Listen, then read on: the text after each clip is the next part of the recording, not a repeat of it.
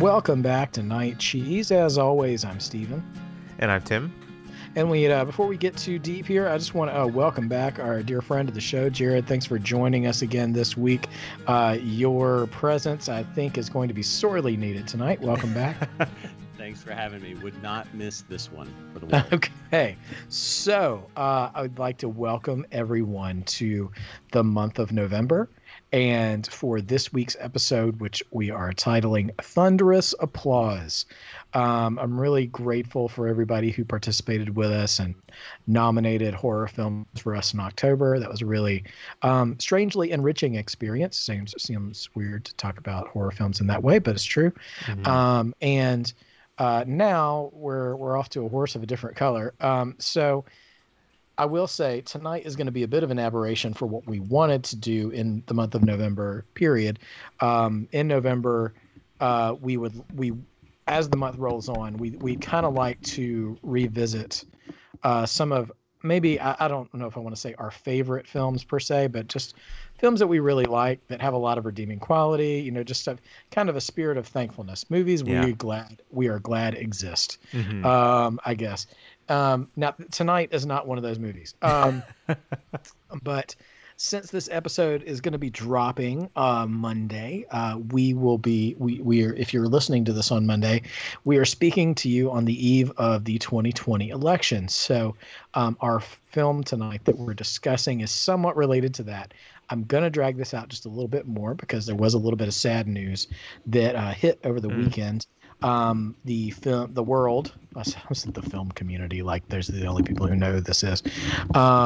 The world lost Sir Sean Connery, who had retired from making movies quite some time ago, but obviously left a long-lasting impact through lots of different films.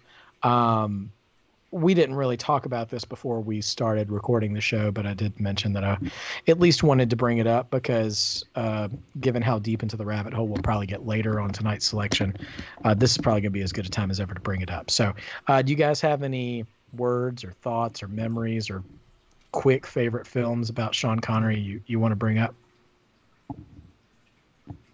Tim, I'll let you go first. I'm learning now. I'm going to dictate which one of you speaks first. Yeah. I do this every time. That's probably a good idea because Tim is very nice and very deferential to the guest, but I don't want to talk over the regular guy too. So so it just ends up in silence for several seconds. Oh man. Just turns out you both hate Sean Connery. Right. I've actually never been a fan. No. Mine are kind of I just hesitate to say them because they're more of the the obvious. But I mean, his role as Bond, I just feel like was just kind of a singular character that just stands out. And I mean, although there've been Bond since and a couple great ones, I feel like he's kind of like immortalized that role. That's one that stands out. And then of course, and I don't want to jump. I'm sure you're gonna say this, so I'll just initiate it. But his also just his.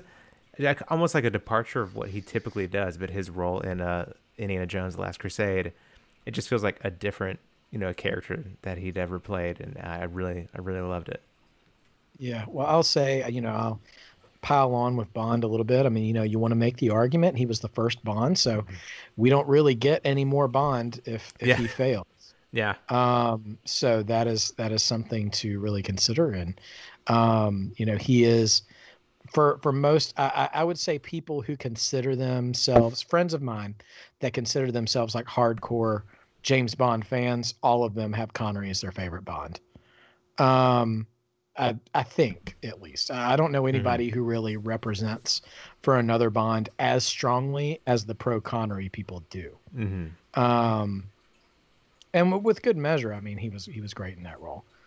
I'll just jump in and say, because Indiana Jones: The Last Crusade is far and away my favorite Connery role. I mean, that's not I'll admit that's not solely because of Connery. I mean, there's so many things in that film that work together. But and I'm a sucker for a good father-son story, and his chemistry with Harrison Ford was awesome. And honestly, his just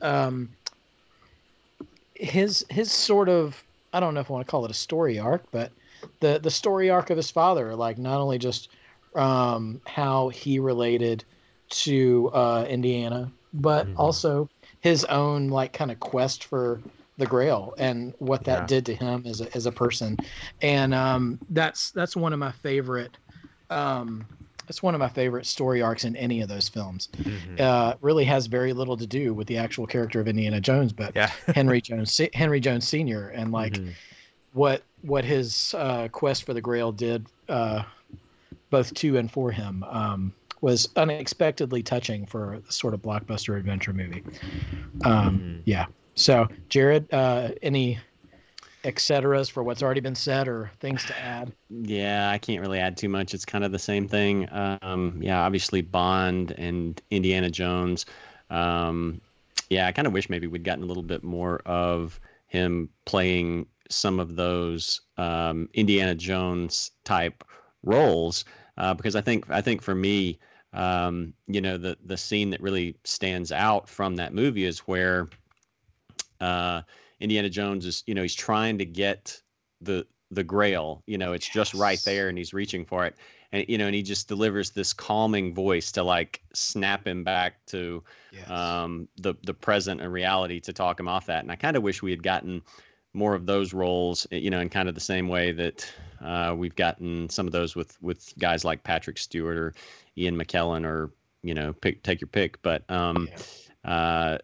I don't know how much. I know in the last, several years, I assumed he was probably dealing with some sort of cognitive decline because we hadn't really seen much of anything from him. And they did say that he had been, suffering from dementia. I don't think they said how long. So that may have kind of, not sure if it was, entirely his choice to end his acting career when he did, or if he kind of had to, but I kind of wish we had gotten more of those. But yeah, Bond and that role as Indiana Jones, for sure. Of course, you've got some others like The Hunt for Red October and some of those. Yeah. But just one that I'll definitely remember fondly. Yeah. One last film we didn't talk about, I will say, is I'll go on record and say that Connery was a part of without question, the best Michael Bay film he's ever made, which is The Rock, with Nicolas Cage.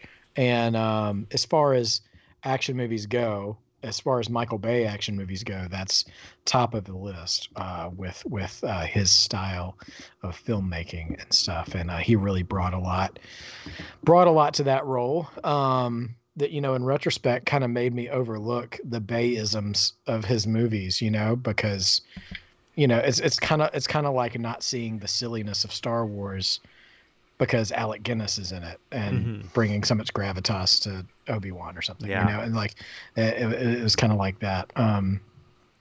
Only Michael Bay here. But yeah, so guys, by all means, share with us your favorite Connery roles or moments. I'm also thinking of Finding Forrester, which is actually a film I never saw, but I remember a few friends of mine really, really fond of and stuff as well. So yeah, let us know sometime this week over social media if you're wanting to distract yourself from whatever else might be happening in the world this week, with what some of your favorite Connery films or moments or memories are. All right, now that that's out of the way, so yes, it's no secret. Again, if you're listening to this on Monday, tomorrow is the 2020 election. And we might already know how it's turned out at this point. We might not know for a few more weeks. We at this point, we have really no idea. It's just a bunch of conjecture and doomsday scenarios. So in light of the culture, in light of all the impending theories, and then in light of sort of the entertainer culture of American leadership, I'm just trying to find really diplomatic ways to say things. Those are pretty good. Those are pretty good. Yeah. So we have somewhere to go.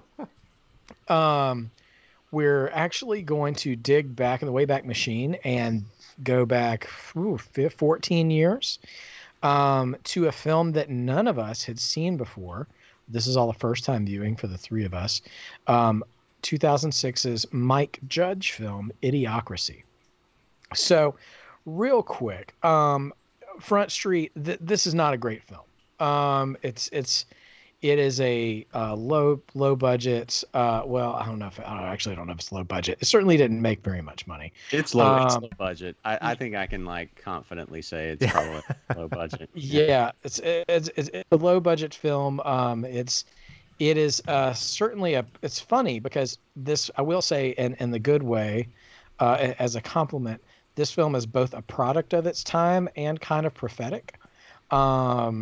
Because the humor in it is very juvenile. So Mike Judge, if you don't know who Mike Judge is, he has made some really, in my opinion, he's made some really landmark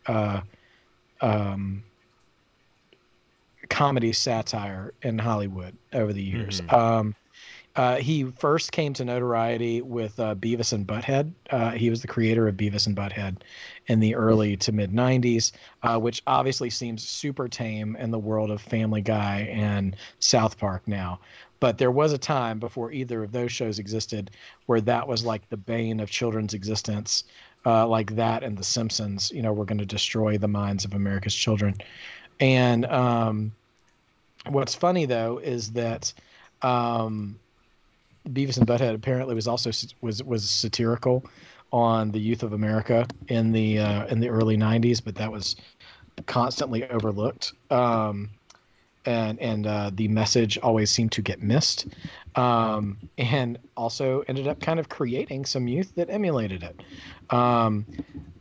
He was also responsible for a cult classic comedy in the mid 90s as well, Office Space, which has lived on in infamy. Maybe it's just because I work in an office, but that is certainly lived on in working America. A lot of the jokes from that film and stuff. And then also, probably nearest and dearest to my heart, he was responsible for the animated TV series King of the Hill.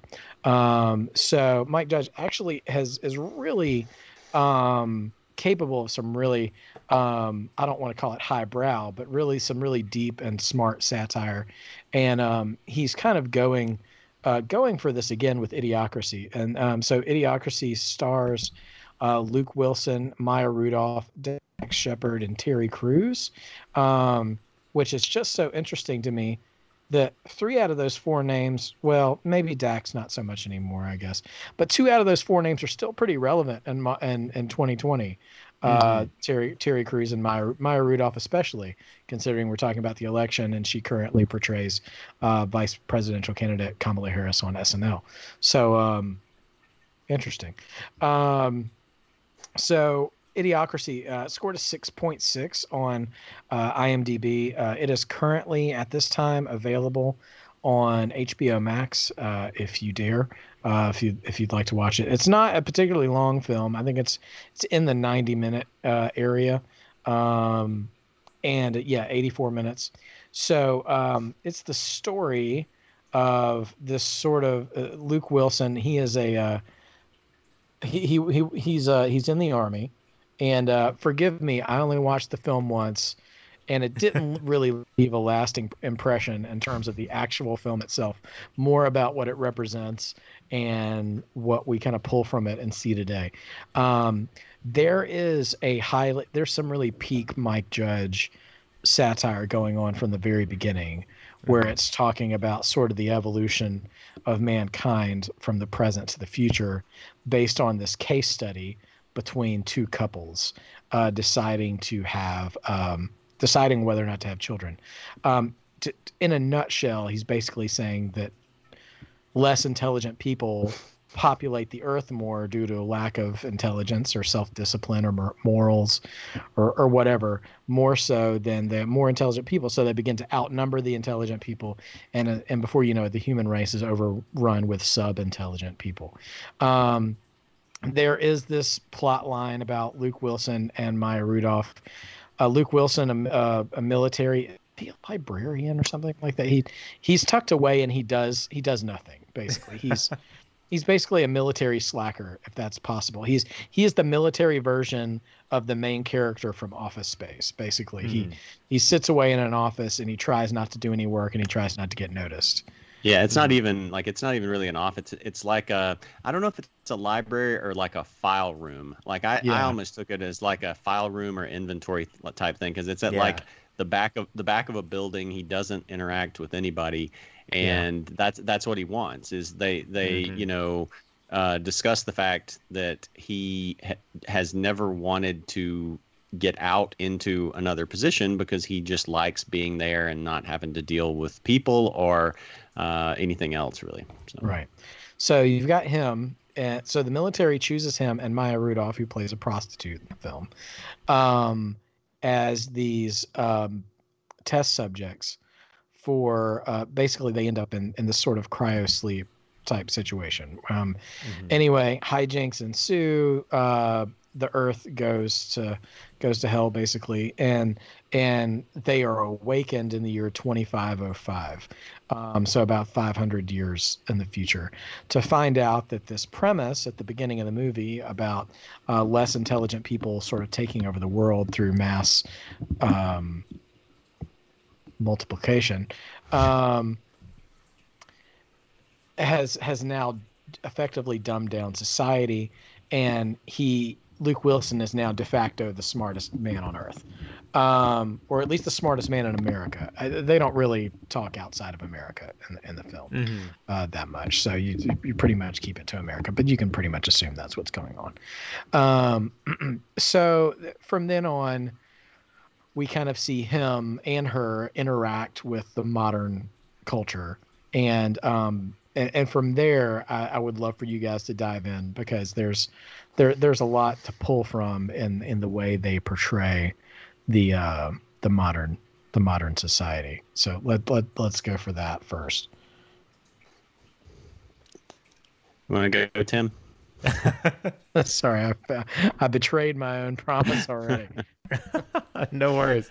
Yeah. So the with this arrival, 500 years later, Luke Wilson's character has come to see not only are people less intelligent, but private companies have been able to take advantage of this lack of intelligence, and so you see this just absolute train wreck of a meshment between, like public service maybe, and private companies, to the point where everything's sponsored by 13 different companies, and it's just has turned just everything into chaos and practically destruction.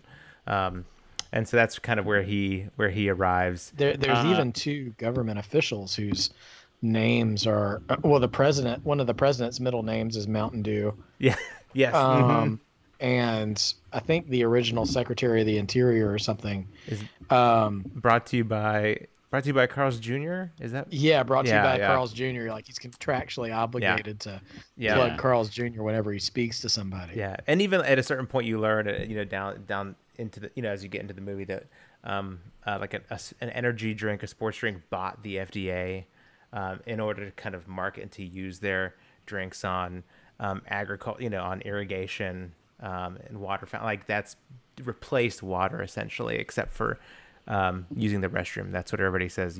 Why would you want water from toilets? Yeah. Why would you want water? It's in toilets. So it's an interesting kind of like this idea of marketing, consumerism, and even now how like how just the ubiquity, how advertising becomes such a part of our lives, and everything we see almost, how that just kind of keeps growing and snowballing until it's kind of taken over, and just kind of everything is just in shambles because of it. Well, and even more so, even less so, it's a smaller thing, but it's one of the first things I noticed that seemed to kind of replicate itself into modern entertainment is you see a character watching this giant TV screen, but the only ratio of the screen that's actually playing programming is probably about the size of an average TV set, because the rest of it is inundated with ads nonstop. And I'm watching this on my Fire TV stick, seeing an ad for the new Borat movie, on top or something. I'm like, gosh, that's weird.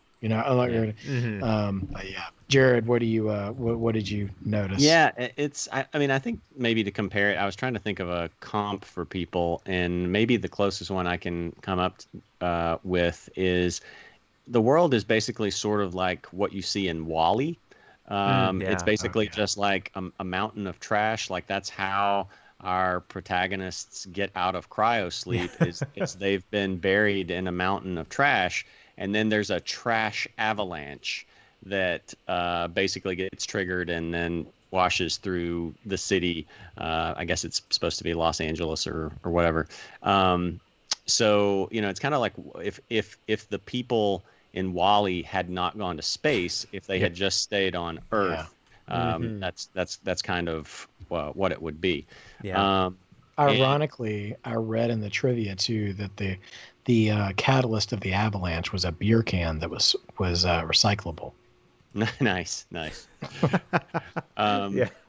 So, and so everything just, everything is just boiled down to everything's been dumbed down and everything's just kind of about people's, base desires and stuff like that. I mean, speech is as dumbed down as it can get. It's kind of like you took a text conversation and then dumbed it down 10 times more than that, and so they added a few slurs to it, and added slurs to it, especially if anyone sounds smart, then you hit them with a slur.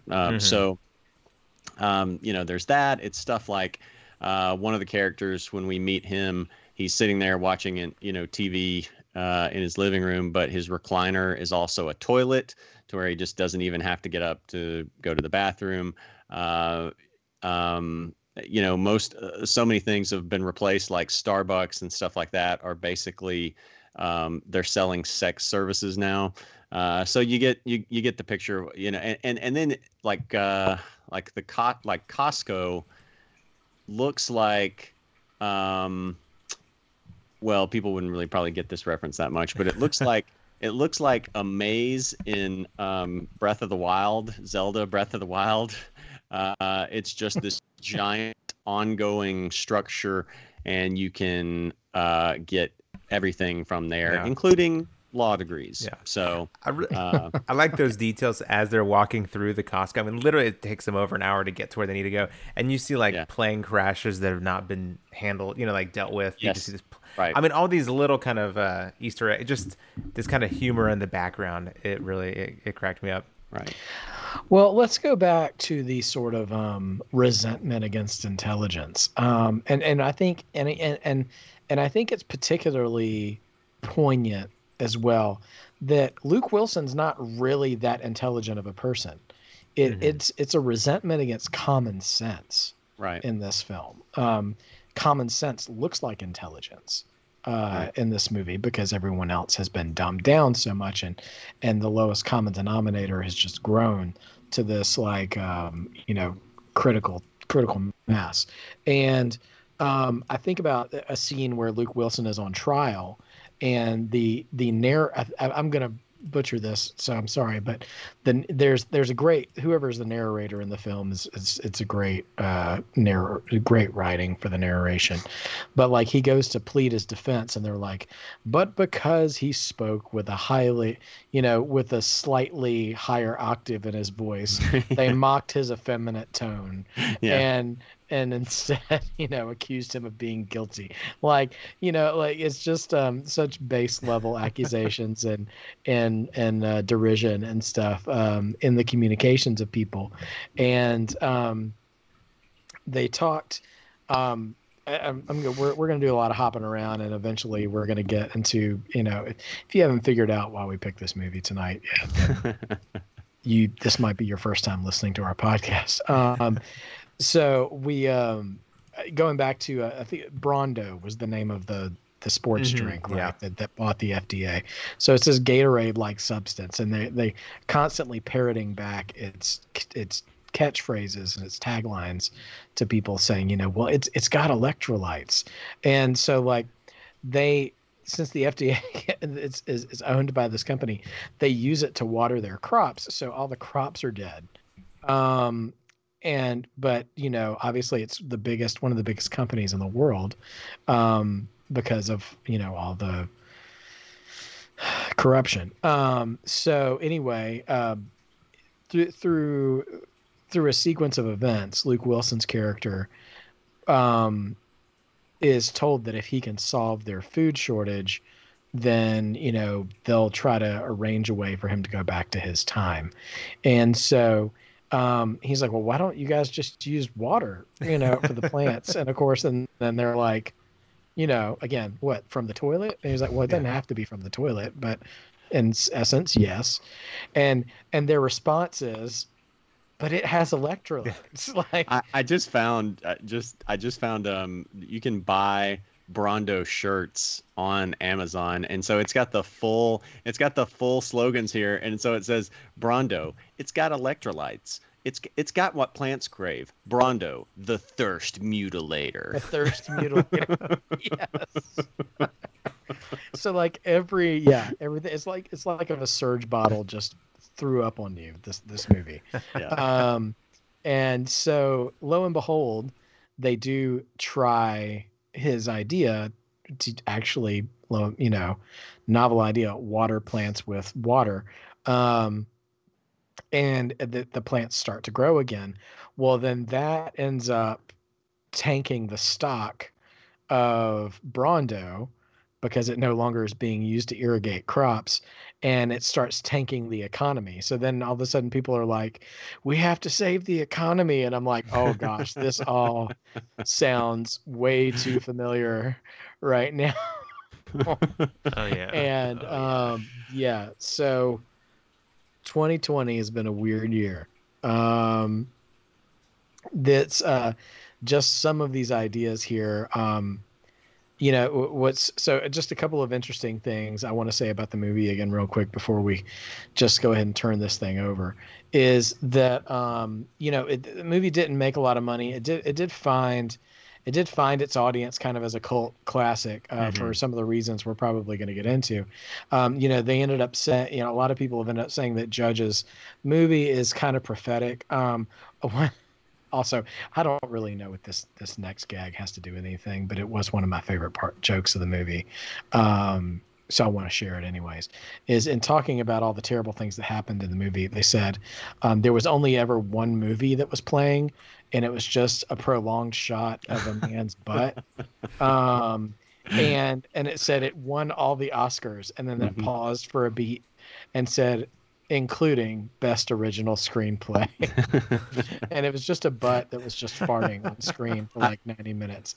And I got to say, I love the bit where Luke Wilson is like basically tearing into them for this lack of curiosity and all these different things. And so he goes off on this little riff about that, where he's like, why is the butt there? Why is it farting? Why is it, and he goes off into all these little things about like how you could actually make that movie into a more interesting movie, Oh my gosh. So anyway, we already mentioned like Costco and Carl's Jr. and all these, corporate sponsorships in the movie and the way they're kind of being portrayed. So this created an issue for 20th Century Fox when it was time to actually market the film. So in addition to concerns about how to market the film, 20th Century Fox also grew weary of the film's frequent harsh critiques of recognizable corporations. Studio executives wished to shuffle the movie to DVD shelves as quickly and quietly as possible. The film's contract, however, stipulated that it had to receive a theatrical release. The studio met the terms of the contract but provided no marketing for the film, released it in an unusually small number of cinemas in select cities, and pulled the film in all markets after only 1 week. So little effort was put into showing the film in theaters that some of the few cinemas that screened the film were forced to promote it as Untitled Mike Judge Project in their list of coming attractions. So I saw where I looked up the numbers, and it made $500,000. It made $500,000, and of course it was only on a budget of $4 million. So it would have been so easy for you to make a profit with that, because $4 million is nothing. I mean, you get indie project films that are almost made for that these days. So and that was a worldwide gross of $500,000. Like that one weekend, it made $124,000, which was still more than The Fanatic, the Fred Durst movie. Nice. That came out not too long ago. Much more than that, at least. Oh man. Oh gosh. So all right. So anyway, here we are with all of this. And I will say one last thing, once the conflict has been resolved in the film, there is something of an encouraging line at the end of the movie where it says, Joe wasn't really the smartest man in the world. He was average, but sometimes to save the world, I'm totally killing this last line here, but it just says, but it was something to the effect of, maybe you can't save the world all at one time, but if you have average people doing the right thing, you can at least get the ball rolling in the right direction. Yeah. Which is to say, they didn't solve all the world's problems, but they solved one of them, and you kind of get the idea that you're moving forward and not backward. Yeah. So, and I think that is a question that's been on a lot of people's minds for however many years you want to say, whether it's the past 4 years or longer or whatever, is, are we moving forward or backward? And one of the reasons this film has gotten such a cult status in the DVD market and at home viewing now and stuff is people's likening of the sort of the dumbing down of society to modern day society.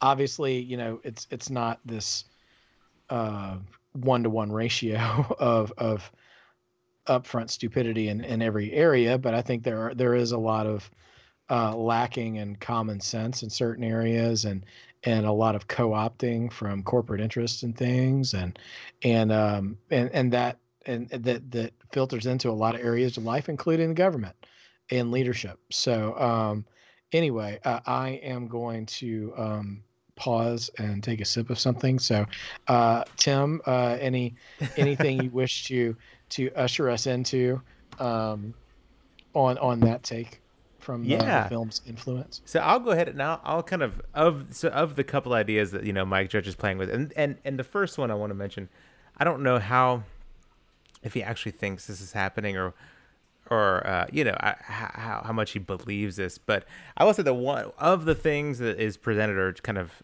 the ideas expressed in the film, I will say just off the bat, I think the one that I actually I don't think at all is the idea of like dumb people beget dumb, like the idea of like eugenics, like there are just certain people that like have genes where you will be less intellectual, which I don't think we really need to talk about that much, but that's one thing I think of all the things presented is this dumbing down because of who your parents are, that sort of thing. The genealogy is one thing I would push back, but I do think, obviously, and you mentioned a little bit, like the idea of the fact of how encroaching private companies are becoming. Even within government, I feel like that definitely is a big issue. And the way, even advertising, I can't remember, there was some statistic, I meant to look it up and I forgot, but on a certain day you'll see a certain amount of advertisements, and it's it's an insane amount. But then also just the idea of like the consumerism in general and marketing. It's ironic because I feel like when I first watched this, I didn't love it when I first watched it, but it was definitely pre-Trump, and I was like, oh, okay, this is where we're going as a society. But I'll be honest, after watching this now, I'm like, oh, I don't know how much of it is this like anti-intellectual, like I'm anti-intelligence. It's almost like I don't know what the equivalent, like a fake news like this not denial of intelligence, but there's something I'm maybe or but not even that the other side denies, they just it's a different pseudo intelligence. I know exactly what you're talking about. I mean, basically, I'll just touch on this, and this could get off on its own rabbit trail, but basically, like, I could send you a ton of links to resources where people who typically buy into conspiracy theories and things like that, and the whole fake news bit, I would lump as a more general sort of conspiracy theory, because people do get to the point where it's just like everything's fake, so that's kind of a different kind of more generalized conspiracy theory. But a lot of that is tied to wanting to feel smart and wanting to feel special. And so I think that's kind of what you're getting towards, is that it's not stupidity for the sake of stupidity in the real world. It's sort of this wanting to feel smart, and you end up being dumb because you're working so hard to get around the obvious in order to try. So you're working hard to get around common sense in a lot of cases in order to look brilliant. And it's the completely polar opposite effect that happens. Yeah, totally. That's it. And Tim, I would argue too that the eugenics argument, I think it's easy to see, to see that in the film if you're looking for it. But one thing I'll defend in the movie is like this sort of dark humor in the beginning, in this opening case study about the one family who it's basically the one man, Cleavon, I think was his name, which, by the way, Jared, I think you will get a kick out of this. Apparently Entertainment Weekly gave this film a really poor review, and they used the phrase, hold on, let me pull this up really quick. It says Entertainment Weekly review, in an Entertainment Weekly review only 87 words long, Joshua Rich gave the film an EW grade of D, saying that Mike Judge implores us to reflect on a future in which, here's some names for the past for you, Brittany and K-Fed are like the new Adam and Eve. Nice. Nice. Wow. Yeah, when I read that, I was like, wow. That was and what would that movie get reviewed now? Now it might still not be, it would be too on the nose now, but I don't know. It would be poorly reviewed for the completely opposite reason. Yeah. Like, this is too obvious. Of course, it's too on the nose. There's no subtlety here. So I find the dark humor in this case study, because you have like Cleavon, who is, the trailer trash. Basically, he looks like a guy who would be a frequent guest on Jerry Springer. And he is this. It's not so much that he's stupid. I mean, I know the film is about like the lack of intelligence, but I never got his promiscuity as due to a lack of intelligence. If anything, he was constantly cheating on his partner, and then his mistress, and then his other mistress, and like he just seemed just basically driven by base, the most base desires. And I guess you could make an argument about the intelligence in that, and like not having any self-control over that.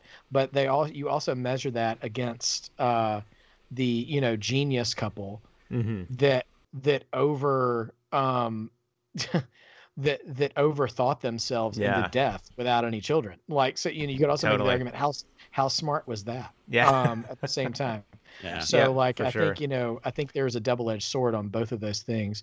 So I don't know that it was really making a case for that, but I think just if anything, I think in introducing the protagonist the way it was, it's more like kind of trying to fight against maybe the deception of, well, I mean, I don't know, the opening thing almost seemed like a different movie, because once they actually got into the future, it was really more about the corporate control of things. I felt like they kind of didn't need that beginning at all. Well, I mean, I think it's part of, I don't know. For me, I think it works as part of the setup, and my interpretation of it was, it probably is maybe you can interpret it different ways.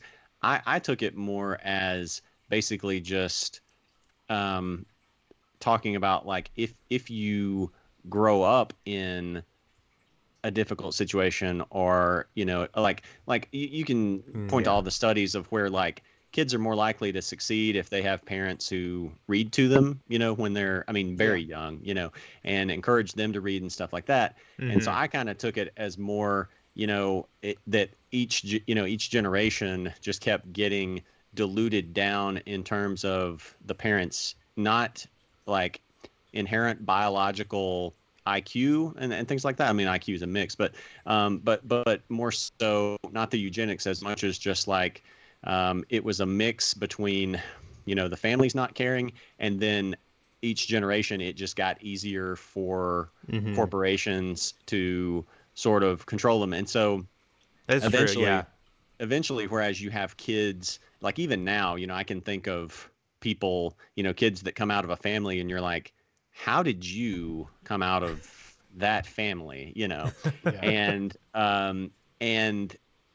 It's just very difficult. It's a lot easier for a kid in a good situation to go totally. bad and screw up than it is for someone to pull themselves out. But I think the one way that you do it, like, I grew up in a dysfunctional family, but like I had, in a way, like I think like 80s and 90s sitcoms were something that were beneficial to me because it was sort of like, even though it's a fictional family, you're sitting there watching going, oh, I think these guys are doing it better than we are, and so I think if you've got a model somewhere, even if it's a fictional model, then you still can. But I think and this is a whole lot of like in-depth analysis of such a simple movie, but in order to in slightly in their defense, I think it does like make sense a little bit, because then in the entertainment world they didn't have that there either, and so that was kind of my interpretation of it. Yeah. But they really, yeah, you're right, that's true, they really did hit a lot on the whole nature versus nurture. A lot of it was nurture as well, just being raised by bad dysfunctional families. Right. So that's a good point. Yeah. Well, and you can see that now too with like, Jared, you just touched on that, but I think about, your Dax Shepard characters in this movie who are just constantly in front of a screen. And, we talk about, people talk about screen, parents anyways, talk a lot about screen time with their children and stuff like that. And, we, and I think a lot of that, how people, obviously no human being, adult or child, can really maintain consistent, growth, mental growth, I think, and responsibility if it after too much prolonged exposure to entertainment or, just electronic exposure and stuff like that, that needs to be moderated, but if that takes, it makes me think of an old Simpsons quote, that Homer said one time, is like, I was raised by TV and I turned out TV, which is just, well, this idea, that if there's no parental involvement, to kind of satiate that a little bit, and like edge that off a little bit. Right. You can raise children who turn out to be the Dax characters, right. And stuff. And you have, and no wonder you have, even going back to the early 90s, speaking of Mike Judge, no wonder you have such an uproar over things like Beavis and Butthead corrupting and rotting the minds of our children. I'm not saying that they were model citizens or anything, far from it, but at the same time, there is still a parental responsibility to one's child, if you are in their life, to help them as they are growing perceive and interpret the world around them, like it's I don't know, it's just like, when you see it's the difference between like helping your kids understand that, when Wile E. Coyote falls off a cliff, it could be perceived as funny, but when it happens to a character on Lost, it's not funny. That didn't happen in my house, I promise. But like, but it is the idea though, like, when you're dealing with an impressionable mind and not just leaving them unattended for entertainment to raise them. Right. I see. I mean, I see that in more. I guess it's because I'm around more kids now that I have kids, and so their peers and contemporaries and stuff like that. I see like a lot of. It's interesting how all of us in some form or fashion were probably raised on Disney films. Mm-hmm. It's interesting the morality building in Disney animated films versus like Disney Channel programming is like night and day when it deals with sort of the character building and of a person. Like Disney Channel programming is like raising up an army of like bratty back talking preteens as like model character. Yeah. Yeah. um and I see that play out, and so when we, I'm like, wow, okay, well now I understand why there's so many kids like this, like all these people whose kids grew up watching like The Lion King or now like Frozen or Moana or something like that, and it's this wholesome stuff with a good message. Sure, this Mm-hmm. Disney made this too, you can watch this. Like, nope. Yeah. They're about to turn against you now because you're not watching what they're watching.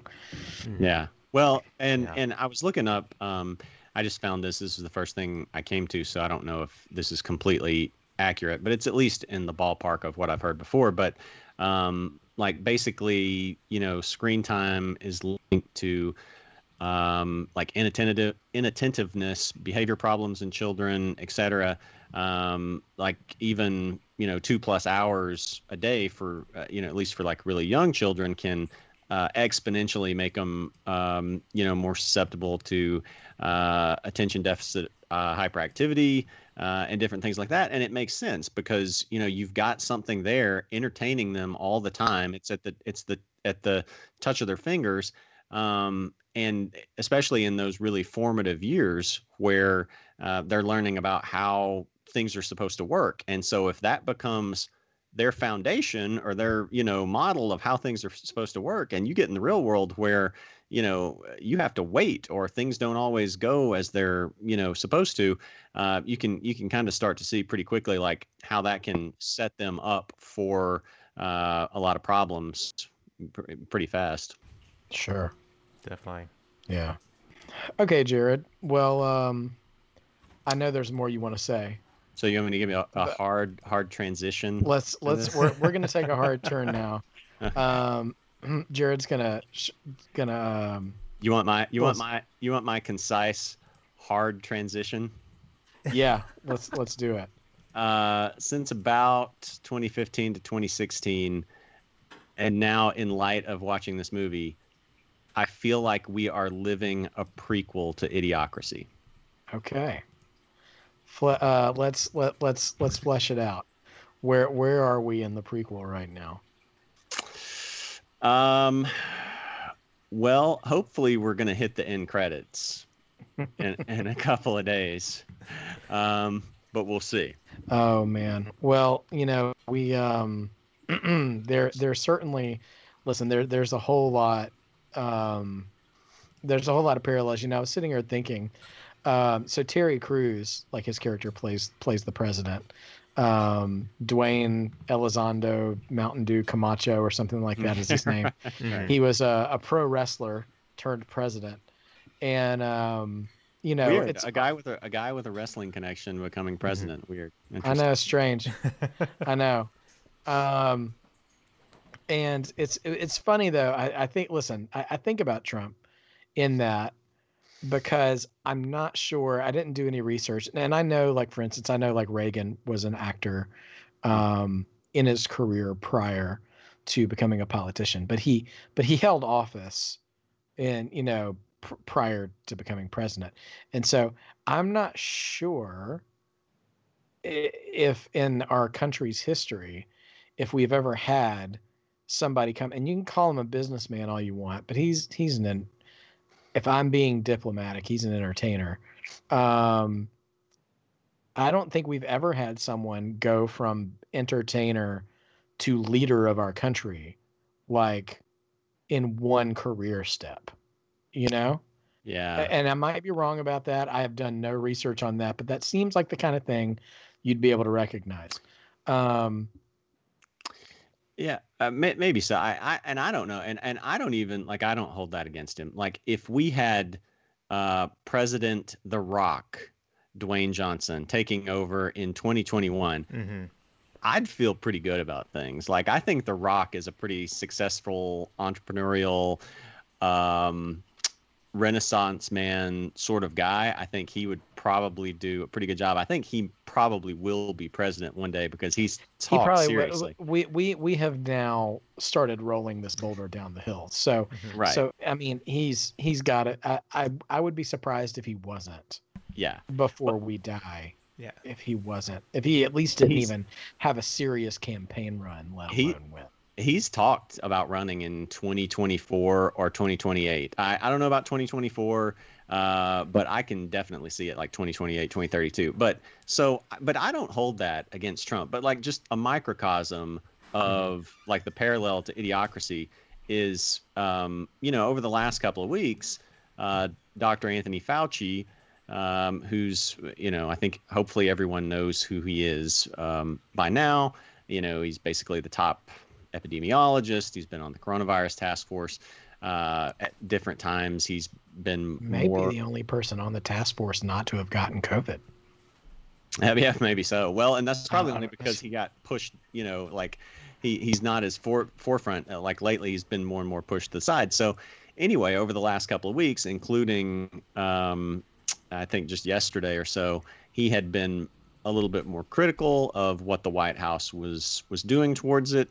And, and they're not, attempting to hide that. I mean, he was basically praising Mark Meadows, the chief of staff, for saying, look, we're not really doing anything about it. Yeah. We're going to get a vaccine eventually. Yeah. Well, whatever. It's fine. We've just learned to live with it. So anyway, he was talking about that. More so, though, it was really talking about how this is going to be a tough winter. Like we're going in, we're seeing cases rise. We're seeing hospitalizations rise. There's some states, I think there's only 4 states where it's going down. Everywhere it's going up. And you're going to have that on top of flu season and all that. So basically just painting the picture of, how this is going to be a rough winter. And when he did this originally, Trump came back with a response. And then another guy on the task force, Scott, I believe is his first name, Dr. Scott Atlas, who's like a radiologist. He's not even, has nothing to do with epidemiology. He's basically, it seems like a guy who Trump just put on the task force because he would be parroting whatever Trump said. Anyway, Trump and this guy both, in their response to the nation's top expert on the pandemic that has killed 225,000 people, they made fun of him being bad at throwing a baseball. And I'm not joking about that. They made fun of him. It's like, and so it really is like Idiocracy. It's like here you've got this guy talking about, oh man, this has killed 225,000 plus people. It's about to, because it's winter, it's going to overlap with flu. It's going to get really bad. And then it's like, but you're bad at throwing a baseball. I laugh because I'm picturing that scene where where Dax Shepard is the de facto attorney for Luke Wilson. Yes, right. And I'm sitting here just imagining him saying, Your Honor, Dr. Fauci throws like a girl. Yeah. Right. Yeah. Like that's essentially how that goes. Yeah. That sort of toxic masculinity they really nailed. And I will say, yes, they did that well. This is obviously hindsight, looking back at the film, but I feel like in order, like if we wanted it to kind of gel, and I blame a lot of what I'm about to say because of a book I'm reading right now. I don't know if you guys, I want to thank Victoria Farmer for, I guess that's where I first heard about it, but it's called Jesus and John Wayne, How White Evangelicals Corrupted a Faith and Fractured a Nation by Kristen Dumais. I've heard of this book. Yeah. I would say the one thing I would have added to Idiocracy to make it, like now, now that we're however many, 14 years since the movie, I would add, like the only thing I would add in, because I feel like the toxic masculinity is totally there, the kind of authoritarian rule, but I would add the president would have this sort of pseudo Christian nationalism bent. And I feel like you're kind of wipe your hands. That's kind of what we've become. And I feel like that, I don't know if again, this is looking back, but that you add that little ingredient in, not a little ingredient, but if you add that in there, I think it really does a lot. I feel like that really explains a lot of where we're at. I don't even know. I don't even know what that is now. If I was putting a real harsh mirror to myself, being technically, I would say technically I'm an evangelical Christian still. I think probably back in the Bush administration, I think the guilt would have been more palpable there.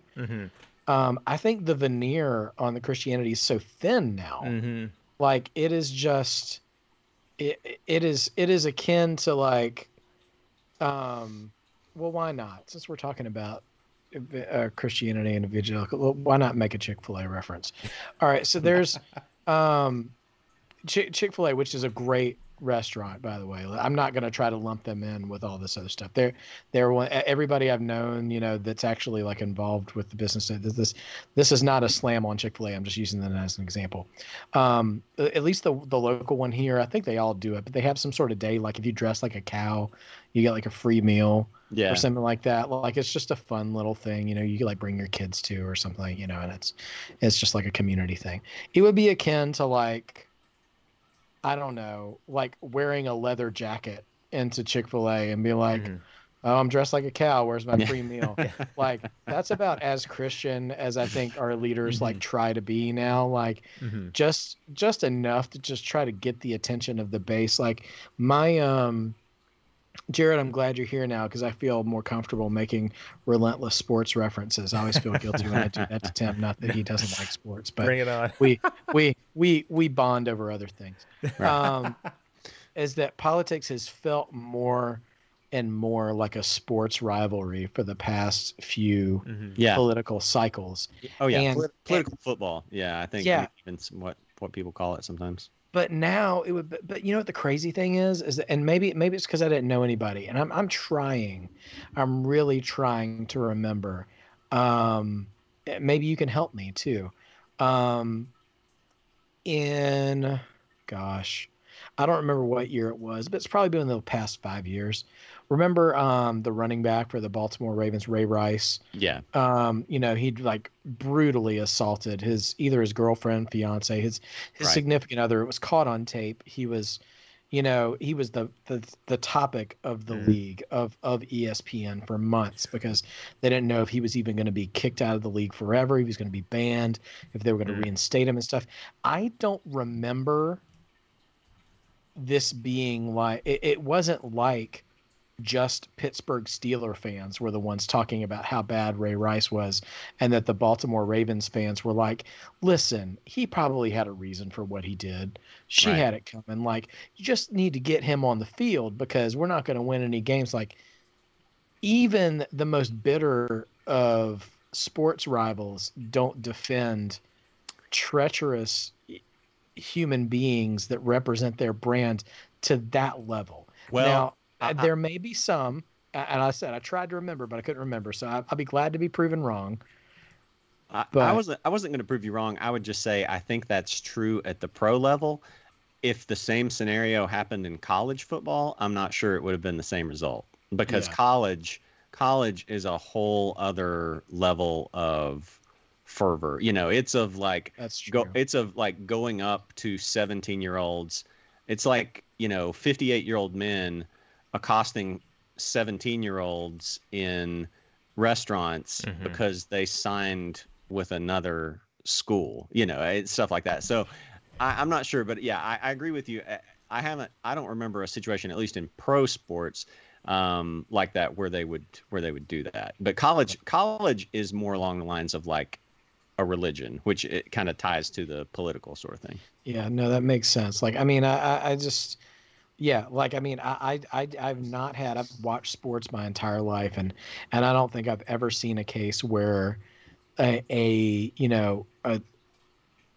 kind of individual or even collective figure was in need of such major accountability for something they'd done or said that figure would have been defended because we need the win Right. for our team, you know? Mm-hmm. Like, you know, it's a bitter pill to swallow when it's your team. Don't get me wrong.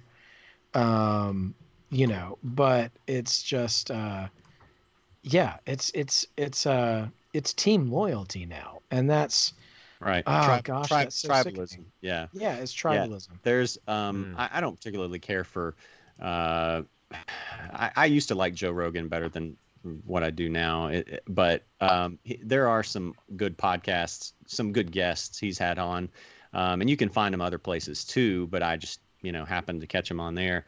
I think there's Jonathan Haidt.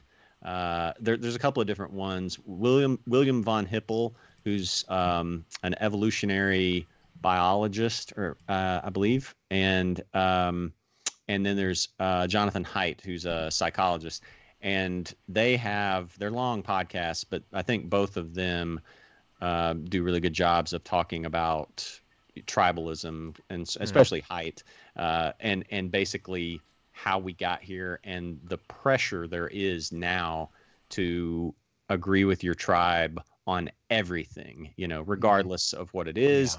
Regardless of how immoral, regardless of how absurdly false it is.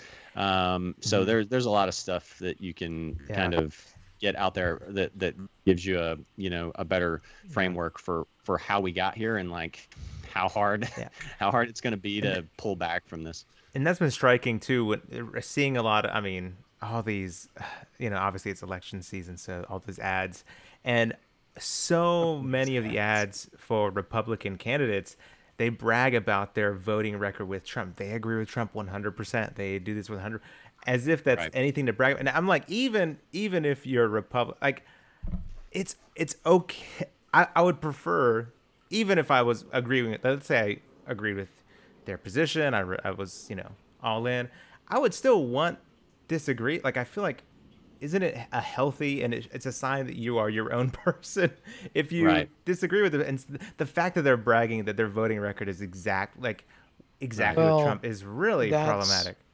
That's the way to advance, you know. And listen, on both sides, I think it's flooded with politicians who have their own self-interest in mind to continue to move up in their career, and to some extent that's to be expected. I mean, you'd be naive not to think that doesn't play a part in some things, but to put when you're playing the game with a leader who craves to have yes men around him all the time and craves to be told how smart he is and how he does everything right.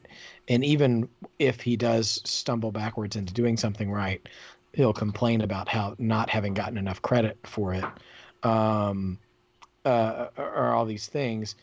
You can understand why people are trying to pitch themselves as the ultimate yes men to him, which is a shame, because I can't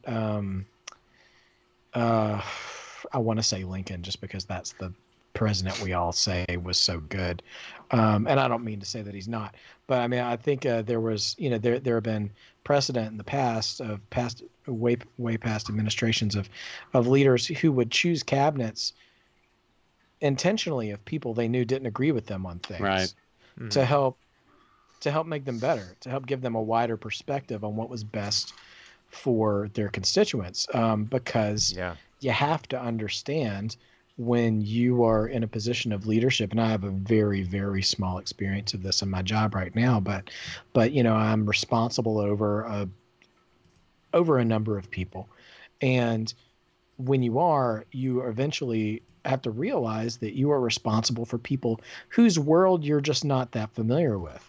And so, and that's understandable because it's a big world and people have different lived experiences.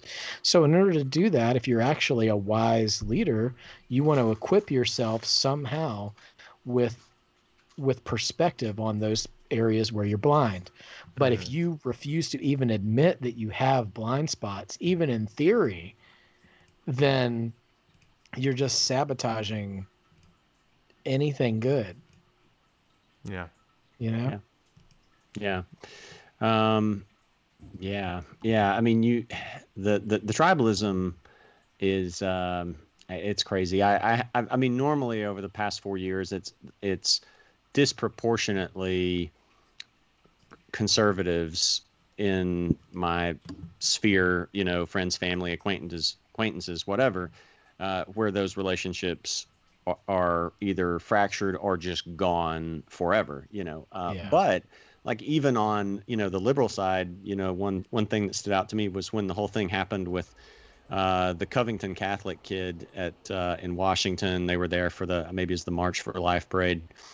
So they had all this stuff going on, and it was when the Native American elder, you know, came up and They had basically that had to go out. confrontation. Yeah, had to go out of his way and go into the crowd and like bang the drum in the kid's face. And so there was I just an acquaintance. We weren't friends or anything, but on Twitter, just like going off on this kind of the original narrative. And you know, I pointed out like, well, yeah, but you know, we've seen since then like this wasn't something where they surrounded him and all that. You know, whatever. The kid is probably a complete jerk, but in this case, you know, he didn't really do anything wrong. And just the outrage at me, like, how could you defend someone in a MAGA hat? And I'm like, look, I'm not. Trust me when I say I'm not eager to. Like that hat alone is a trigger for me. I see that in a grocery store, Sure. and my eyes just roll automatically. But so it's not that, but at the same time, you know, it's like what matters more to me is what's true. You know, I mean, I come from, you know, 10 years in a journalism background, and for all the bad rap that, you know, journalists get, you know, the vast majority of the ones that I worked with are, you know, just good folks looking to tell the story of what happened. And so, you know, it's kind of like, you know, how far do you want to take that? If you saw a car wreck and someone in a MAGA hat had the green light, but you know, someone else, you know, in the opposing, you know, political camp ran the red light and T-boned them, are you going to be like, well, I wouldn't defend them, I will tell the officer that it was the guy in the MAGA hat who, you know, I mean, how far do you want to take this? Right. And he just, you know, he had no response for that. And so all he could do is sit there and say, you know, that's outrageous. That's outrageous that you would defend someone like that. And he wouldn't engage with it at all. And of course, yeah, but you have to. Like, I mean, right. You can't gain any ground or respect or understanding. I mean, you resign yourself to the fate of never being listened to by the other side if you never acknowledge something that's plainly right in front of you, because there's so much active cognitive dissonance to plain truth out there in the first place, that if you're not willing to take the step and acknowledge what's obvious, like, you know, then you can't move forward. And, you know, we talked about screen exposure and stuff too. And I think, you know, social media and electronic conversation is a hindrance in that as well. Like, I mean, COVID isn't helping, obviously, and we need to make wise decisions in how we are around people and stuff, of course. But there's very little replacement for offline, other people aren't around, face-to-face conversation with human beings that don't have the agenda of how they appear to the rest of the internet when they're talking. Yeah. You know, for people to really admit, like, you know, what's going on, because like I'm starting to jump all over the place too, but you know, this is all obviously got us all kind of riled up in our own ways and in our own circles. And I'm thankful, because I feel like I don't have very much patience for engagement online on those kinds of things anyway. So I don't speak too much about it on my own profiles. But unless I have a very personal vested interest that has a direct tie to my family or my faith.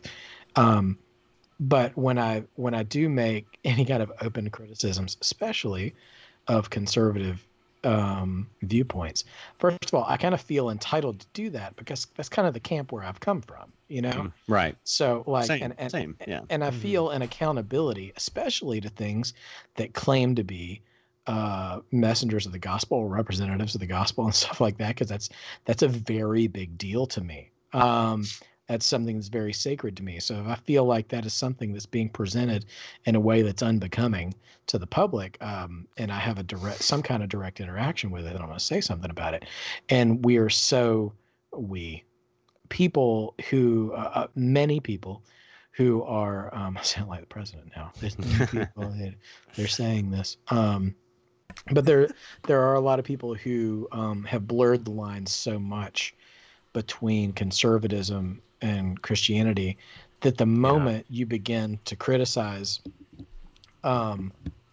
applicable points to criticize about conservatism, conservative politics, you're just met with, well, I guess you just want to kill babies then. Right. Yeah. Right. Exactly. Yeah. I didn't say anything about babies. And that didn't apply to the context of what I was talking about at all, really. Right. Matter of fact, I didn't even tell you who I was voting for. It's so, oh man, like the reactionary level on that. And that is a whole nother, we'll have to, I don't know. We'll have to review Sophie's Choice or something to talk about the abortion debate or something. I don't know. Later. That's a joke. I don't want to watch that movie or talk about it. It's horribly depressing. And it's also a conversation I don't care to have, even with two friends who I know would agree with me. So, but yeah, it's just, man, it's very, very hard to have these conversations now. And I know we started this, in a jovial mindset because it's this sort of satirical comedy. And I really don't want to believe that it's because so much of the population has become, I wouldn't want to accuse the population of being dumbed down. Like, cause I think back to one of the earlier jobs I had, probably like 10 years ago when I first started working in consumer electronics. I used to work right across the street from our town courthouse. And we sold, all kinds of stuff. It was in a Radio Shack at the time. And one of the, there was a prominent attorney in the town who would come in really frequently to buy things for court. A lot of more than one occasion, they would need to play recorded phone conversations in court or something like that. And so I always got tickled at her, not to her face because I'm not that mean of a person, but after she left, is that this brilliant mind could do things I could never do in terms of arguing in court, go through that level of education and stuff, couldn't operate the tape recorder to save her life. And this was not a complicated piece of machinery. Right. This was a late 1990s, early 2000s model of the cassette recorder, I'm like, okay, there's only 5 buttons on this whole thing, ma'am. Here's power, So, I was very patient. I wasn't condescending or anything, but that's the kind of thing that always, that is a lesson that has stuck with me my whole life, is that there are fundamental things you would just assume, even with a little bit of repetition, people would grasp, and they just don't. And that doesn't mean they're stupid, because they can prove to you in other areas of life that they're quite competent, but there's just something that's not connecting here. And that's what I feel like a lot, is that I know some of you people are so smart, smarter than me, way smarter than me in a lot of areas. So why can't you see what's right in front of you in this stuff, Yeah, I think to your point, there's definitely one thing we always have to remember is that there are definitely different kinds of intelligence. But I think for this, to me, it's not even, it's not an intelligence issue. Just like, I was talking about how conspiracy theories usually aren't an intelligence issue. It's very smart people can fall for conspiracy theories. Mm-hmm. It usually it's the fact that emotion is trumping, no pun intended, genuinely no pun intended, but emotion is trumping, rational thought. And so I think a lot of what you've had happen here is a combination of different things. But a lot of it just comes back to the fact that, most of our lives are somewhat mundane. I think that's probably fair to say for most people. What you've had happened with this, I think, is that you've had people, not just Trump, but Trump has been really good at harnessing that, is giving people a couple of different things. One, the idea that they have a fighter for them, they have a protector. And I think people are always looking for a savior in the flesh, whether it's in the form of an athlete or a celebrity or a pastor or a politician or, just a family member, a father, grandfather that they revere, whatever. I think for a lot of people, their real savior is a real person. They need a tangible thing like that. Trump has provided that. The other thing is he's given them purpose, in the sense that you are in a battle of good versus evil. You're a soldier in this war. And so I'm your protector. I'm fighting for you, but I need you to fight too. These people are evil. They're baby murderers. They're promoting socialism, which is the most LOL worthy narrative for Joe Biden, who is more of a pre-2015 Republican than Donald Trump is now or has ever been. And I've gotten to the point where I'm like, listen, if you think Joe Biden is a socialist, please don't vote. I'm not trying to be mean, but if you think Joe Biden is a socialist, just don't vote. There's no shame in that. Like, just accept the fact that you're not really paying attention to anything that's going on, and please don't vote. He's got electrolytes, Jared. He does, right. So I think it's just so much about those things. It's so much more tied to emotion, just to giving people purpose and the idea that they have somebody fighting for them, and that's so difficult to overcome, because the more emotion that you inject into something, the more it just overwhelms rational thought. Basically, feelings, beliefs, drive a lot of what we're talking about here, and so it turns into this little chain reaction of feelings driving beliefs, and beliefs driving thoughts, and thoughts driving actions. And I'm extremely pessimistic about how we go back from here too, because there's so much money involved in keeping people in this partisan battle. And it's not, Trump's taken advantage of it, but Trump is not the root problem. If Trump just vanished into thin air tomorrow and was never heard from again, it would help, but it wouldn't make anything worse for sure. But actually there would be conspiracy theories about why he vanished, and anyway, but that wouldn't fix the problem, because we got here from about 25 years worth of pundits, pastors, politicians, just feeding into this over and over. And now you've got a device. I mean, we're all doing this on computers, but now you have everybody with a cell phone, a smartphone in their pocket. And we know that some people, they stay plugged into it all the time. They can be in a room with their spouse or their kids or whatever, and they're staring at their phone.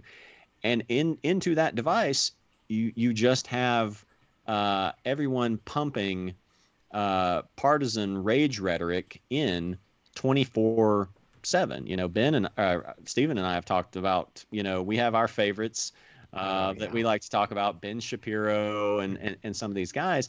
But it doesn't, so it's not a Fox News thing anymore. You can't just get rid of Fox News and solve the problem. So you can't get rid of Trump and Fox News and solve the problem. Now you've got, all these sites like the Daily Wire that they put things out on every platform imaginable. So it's just being fed into people. It goes back to the problem about kids and screen time. It's basically, there's a bigger problem with adults and screen time. So I want a system to like lock people out of their devices after 90 minutes of tuning into like Chuck Woolery's right-wing Twitter podcast. Oh gosh. Well, and you also have the fact that I think all people are cursed a little bit with underneath it all wanting to find a narrative that agrees with them when they're looking for stuff. Yeah. And we're all guilty of that to an extent. It is this sort of Hydra uh, last 2 minutes of Batman Begins problem of of escalation. Like you snuff out the root, and three more pop up in its place. But not only do they pop up in its place, they're they're each more extreme than the last one was. Like I mean, so it's we're dealing with a problem now that again, I'm not. This isn't a news podcast, so I don't really care how error ridden my claims are. But when the last scandal that wasn't really a scandal, that they tried to stick to Joe Biden, like when Fox News even won't pick it up, right? That should tell you something, right? And yet there's still enough outlets out there now to try to make that a thing. Should tell you something about the landscape. So, I mean, listen, Idiocracy. It's a weird. It is a weird necessary thing to exist now. But it's just less funny by the day. Not only just because some of the jokes haven't aged super well, but also just how well you can sort of tie the mentality of a lot of the problems to real things that are happening, which we didn't talk about a ton, but one that really got to me was just the sort of the corporate takeover of things, like, and I'm not saying this was necessarily by design. I think this was just kind of what else did you expect was going to happen when you elect a corporate president with a flair for the celebrity, just bringing in all of his corporate buddies to run departments they don't really have any business running, like didn't again, don't fact check me because I don't care, but like did they, like an oil tycoon to be like the EPA guy or something, like just all kinds of like crazy, and it's hard to keep up with because half of them haven't worked there for 3 years at this point anyways, so like it's just and it's interesting. No, it's okay. I was gonna say, it's interesting to think about too when this film was made in 2006. So that was when like with the Bush administration, Dick Cheney, former CEO. So I feel like what it was kind of, I think what was kind of fermenting then, I feel like with Trump it's just kind of like piled on to quite a degree. Yeah, we did not know what was coming. Oh man, really. I will say the funniest / saddest part of the film is that they thought it would take 500 years to get to where they were. I'm like, I know. That's a long time. Yeah, well, it's funny. Apparently, one of the writers, which I had to do a double take because I saw his last name was Cohen, and I was like, was one of the Cohen brothers? It's not that Cohen. But let me see. Hold on. Where is it? Shoot.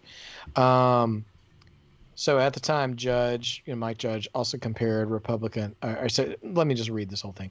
During the 2016 presidential primaries, writer Aiton Cohen and others expressed opinions that the film's predictions were converging on accuracy, a sentiment repeated by director Judge during the general election. At the time, Judge also compared Republican presidential nominee Donald Trump, who later won, became president of the United States, to the film's dim-witted wrestler turned president Dwayne Elizondo Mountain Dew Herbert Camacho. When asked about predicting the future, he remarked, "I'm no prophet. I was off by 490 years." That's exactly right. I thought about that. Like, can you imagine if you had just put someone in cryo or they were in a coma in like mid 2015, and then they woke up in mid 2020? Like, what in the world happened in the last 5 years? Well, do you remember in Back to the Future when Marty is trying to convince 1955 Doc that Ronald Reagan is the president? Oh yeah. And he's just aghast.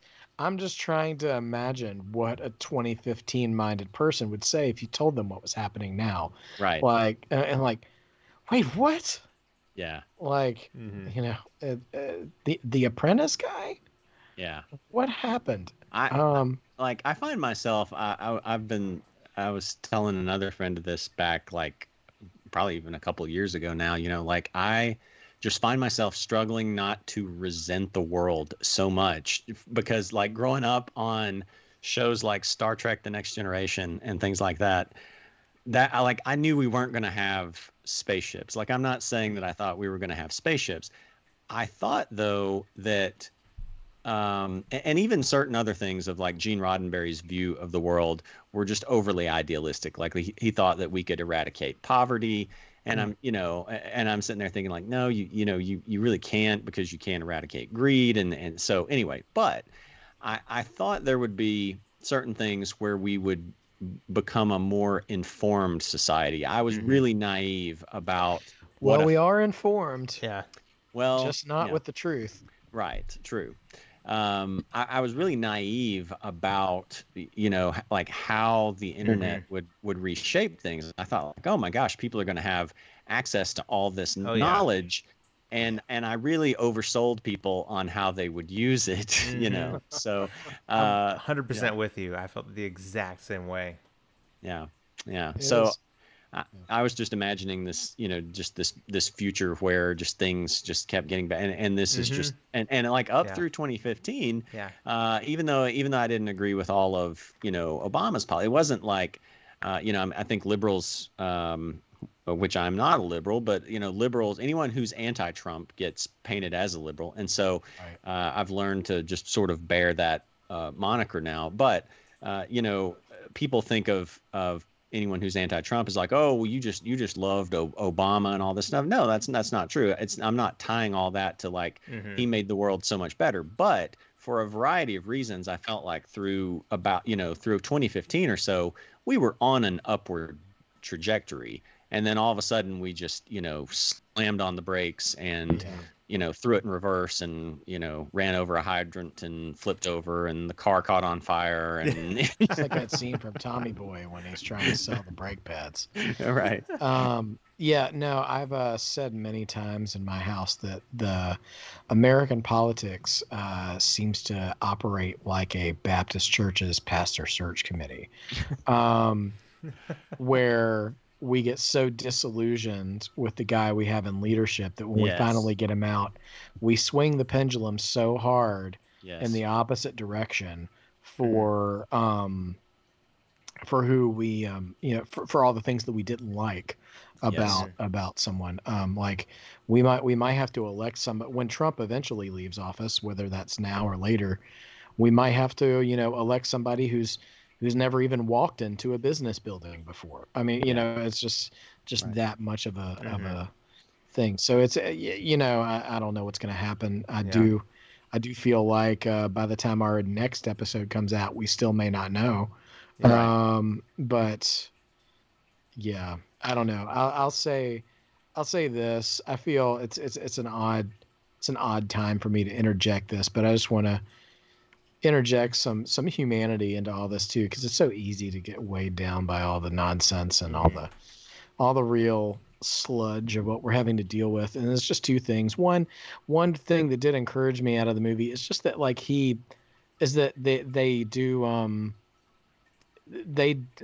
Luke Wilson and Maya Rudolph's characters were not great people. They were not heroes. They were not incredibly virtuous people. I mean, she was a prostitute and he was a slacker. I mean, to put it mildly.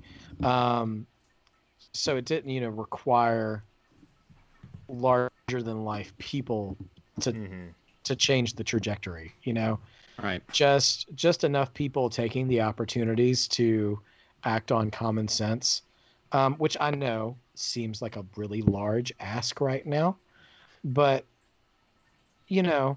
we could baby step this thing. I don't know. And that is, it wasn't this wide sweeping. It was not the Portals scene from Avengers Endgame where just every hero shows up and lays waste to the battlefield with all their powers combined. And so, it's just a small change to get the pendulum moving back in the right direction. And the only other thing I want to say too is just that what probably disillusions me the most personally is seeing the Christian faith being co-opted by a political stance. And so, I mean, it's just like, if I haven't really, Tim and I have been working really hard to try to figure out sort of makeup of our listenership, and we still don't really know, but we're working on it. And so, if I can just say, for someone who has dedicated most of my adult life to furthering education and the Christian faith and preparing for things like ministry and stuff, like, what if you see something being spouted from a podium, and there are a certain number of American flags in the background and stuff, like, that's not what's expected of you. That's not real. I would say it's not real. It's not the real faith that's being offered to you. It's something else. And the true expectations of living, at least within the Christian faith, are very much more tied really to just two things. Obviously, there's a ton more to go into with it, but they're just tied into loving God and loving your neighbor. And you don't hear that coming from any podiums or rallies or anything like that, because that's the kind of stuff that requires a sort of messy getting involved in the daily lives of people around you, and actually getting involved in the hurt and the burden carrying and the care of other people. It requires empathy. It requires love. It doesn't ask for something in return, which all the opposite of all those things, are very, very much things that kind of characterize the nature of what we have. Is, what can I get out of your loyalty? What can you do for me? And if you don't fall in line with how I see the world and how I want to implement things, then you must not really belong to us, and all this kind of stuff. That's not what that's about. Yeah. I mean, a couple of points on that. Yeah, I mean, that's what you're talking about there. I think is a lot of just like this sort of like transactional relationship nature, and that's one thing that John Kelly, who was, I forget people's positions now because so many people have rotated through that White House that I don't remember what positions they were in. But anyway, whatever high level position John Kelly was in, he was talking about afterwards that. Trump was the most flawed person he had ever met. But which I mean is subjective, but when you talk about the transactional nature, when he was talking about like the transactional nature of all of Trump's relationships, that really does make sense. That's just the way a narcissist would view the world. But going back to a couple of things, one, what you were saying about, if you see a person, doing this, that's not really what we're called to do as Christians. Like, if you see a person having a peaceful protest tear gassed in order to take a photo op in front of a church, it's not funny. It's just, we laugh so we don't cry. Yeah. If you were unsure about Stephen's example, then this is probably let Jared flesh it out for you, everybody. Yeah. If you were on the fence on that one, this one should probably be the one where you're like, oh yeah, okay, never mind, that's the tiebreaker. So the other one was, you mentioned about how you were talking about in the movie, how it takes a couple of very average people to get the job done, change the world or whatever. But as a side note to that, you're talking about how Maya Rudolph is the actress in it, and she plays, ironically, Kamala Harris on Saturday Night Live. Yeah. And then I was thinking about, Luke Wilson is just kind of this smiling guy, and I'm like, oh, that's kind of Joe Biden like, he's just kind of this average guy who's smiling, and maybe that is it, maybe the parallel, we have seen so many things with the Trump thing that have paralleled The Simpsons. Mm-hmm. In addition to Idiocracy, but maybe this is where it starts to turn from The Simpsons toward Idiocracy, where it really is like this average guy who's more vanilla, who's more normal, just doesn't make waves than Joe Biden. He's not sleepy Joe Biden. He's regular Joe Biden. Right. He's regular Joe Biden. So maybe that's what it'll take. Tim, what do you got, man? No, gosh, I don't know how to. It would be repeating a lot of what you guys said, but I do like what you, Steve, what you're talking about. The idea of like, it's been so, and again, this is kind of what you said, Stephen. This has been so disappointing to see a religious community, evangelical community, prop up someone who kind of is a complete 180 of what the faith is supposed to look like. Like you said, love God, love neighbors, and I feel like a lot of that has to do. It's partially, I think, because of our people are quick to criticize, like you were talking about, Jared, like socialism and other things, but I'm like, why don't we start looking at like what we're, capitalism, and how that's also an antithesis of Christianity, how the idea of this bottom line, a zero-sum game of we're all fighting to get what's ours, fighting to get to the top. I'm like, there's so much of that is, and I think that's one reason why, what you said, Stephen, a lot of these,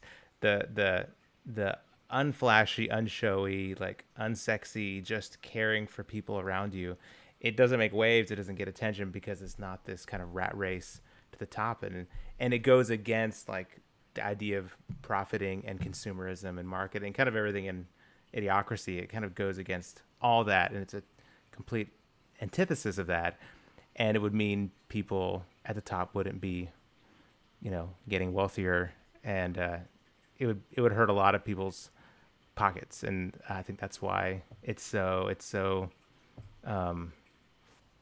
not this thing that it should be, because it goes against a lot of what we say as a nation that's supposedly a Christian nation, but we actually believe in, and that's what could benefit us. Well, yeah, no, I mean, I think we are, and this has always been true to an extent of a certain percentage of people. We're all guilty of this in some areas, I guess, but we all believe what we believe until it's, as long as it's comfortable for us to believe it. Mm-hmm. Nobody really likes to have the mirror held up to them, and so that's hard, but that's life. I mean, if you're gonna try to claim the moral high ground on something, don't be surprised when the mirror shows up. Mm-hmm. And you don't avoid the mirror by asking what about her emails, like that doesn't work. And that was also 4 years ago, so I don't understand what thought we got over that. But anyway, I've taken to I saw someone, and this guy, like, he's a Christian counselor, he's constantly influencing other people and how they think, and I've had, if I had $1 for every time I've gone off on a rant on someone about some various topic, but this one was specifically on Hunter Biden's laptop, and he was saying something about that, basically, and making a joke about how, maybe the guy who owns the shop is going to, quote unquote, commit suicide, basically throwing back to the Hillary has people killed sort of thing, and so I've taken to of teasing people by saying, why are we not talking about the possibility that Hillary deleted her emails from Hunter's laptop? and then people are like, that's stupid and ridiculous. And I'm like, exactly. That's the whole point. We love stupid and ridiculous conspiracy theories. Hillary is the A+ villain. We have got to find a way to tie her more closely into this. When we go from her to someone like Hunter Biden, it's like going from Batman fighting the Joker to Clayface, or Superman fighting Lex Luthor to Metallo or something. The drop off is just too big, and we love nostalgia. We shoehorned in the Emperor. We've got to bring Magneto back into this. We've got to bring Magneto back into this. We shoehorned in Palpatine back into the Rise of Skywalker. We've got to find a way to get her back in this, because we can't keep kidding ourselves that these other villains are any kind of suitable replacement for her. It turns out that Hillary Clinton actually is Hunter Biden. Yeah, right. Yeah, it can be like a Scooby-Doo mystery. They can just rip the mask off. You really are. Oh, yeah. Yeah. Okay. So those go well. People love being mocked and condescended. So those conversations all go well. Yeah, I don't see why not. Well, We're slowly descending into our own personal idiocracies here, I think, as time goes on. Like I said, we laugh so we don't cry. It's a heavy time, and I don't know. I'm kind of tapped out for Idiocracy as it goes personally. So I'm gonna just take one more loop around the conversation. Do you guys? Are there any other things about the movie, or even extrapolated ideas to modern times that you didn't get to share that you'd like to dive into? For me, I don't know. Oh, go ahead. Sorry, no, I'm falling down on the job. No, I'm sure there is here and there, but I think the bulk of it, a lot of it's we covered and talked about. But yeah, it doesn't. Yeah, it doesn't age. I don't know. It is not the. Doesn't age well, I will say, and maybe perhaps it's because things are pretty bad now, and in their own sort of unique ways, some similar but some different. I don't know. It's kind of this more complicated, complex web of a lot of problems. Here's an honest question: if things change politically sooner rather than later, do you think the movie gets better with viewing? No, yeah, probably not. I think no. It's probably just gonna be new and other new, unique ways that we couldn't have predicted. Oh man, I don't know. I think it would be for me a little bit like, but I mean, I've had one friend in particular that, like, when I'll reference things, he's been saying idiocracy, and that was prior to us even talking about doing it as a podcast. And so now those references are clear to me.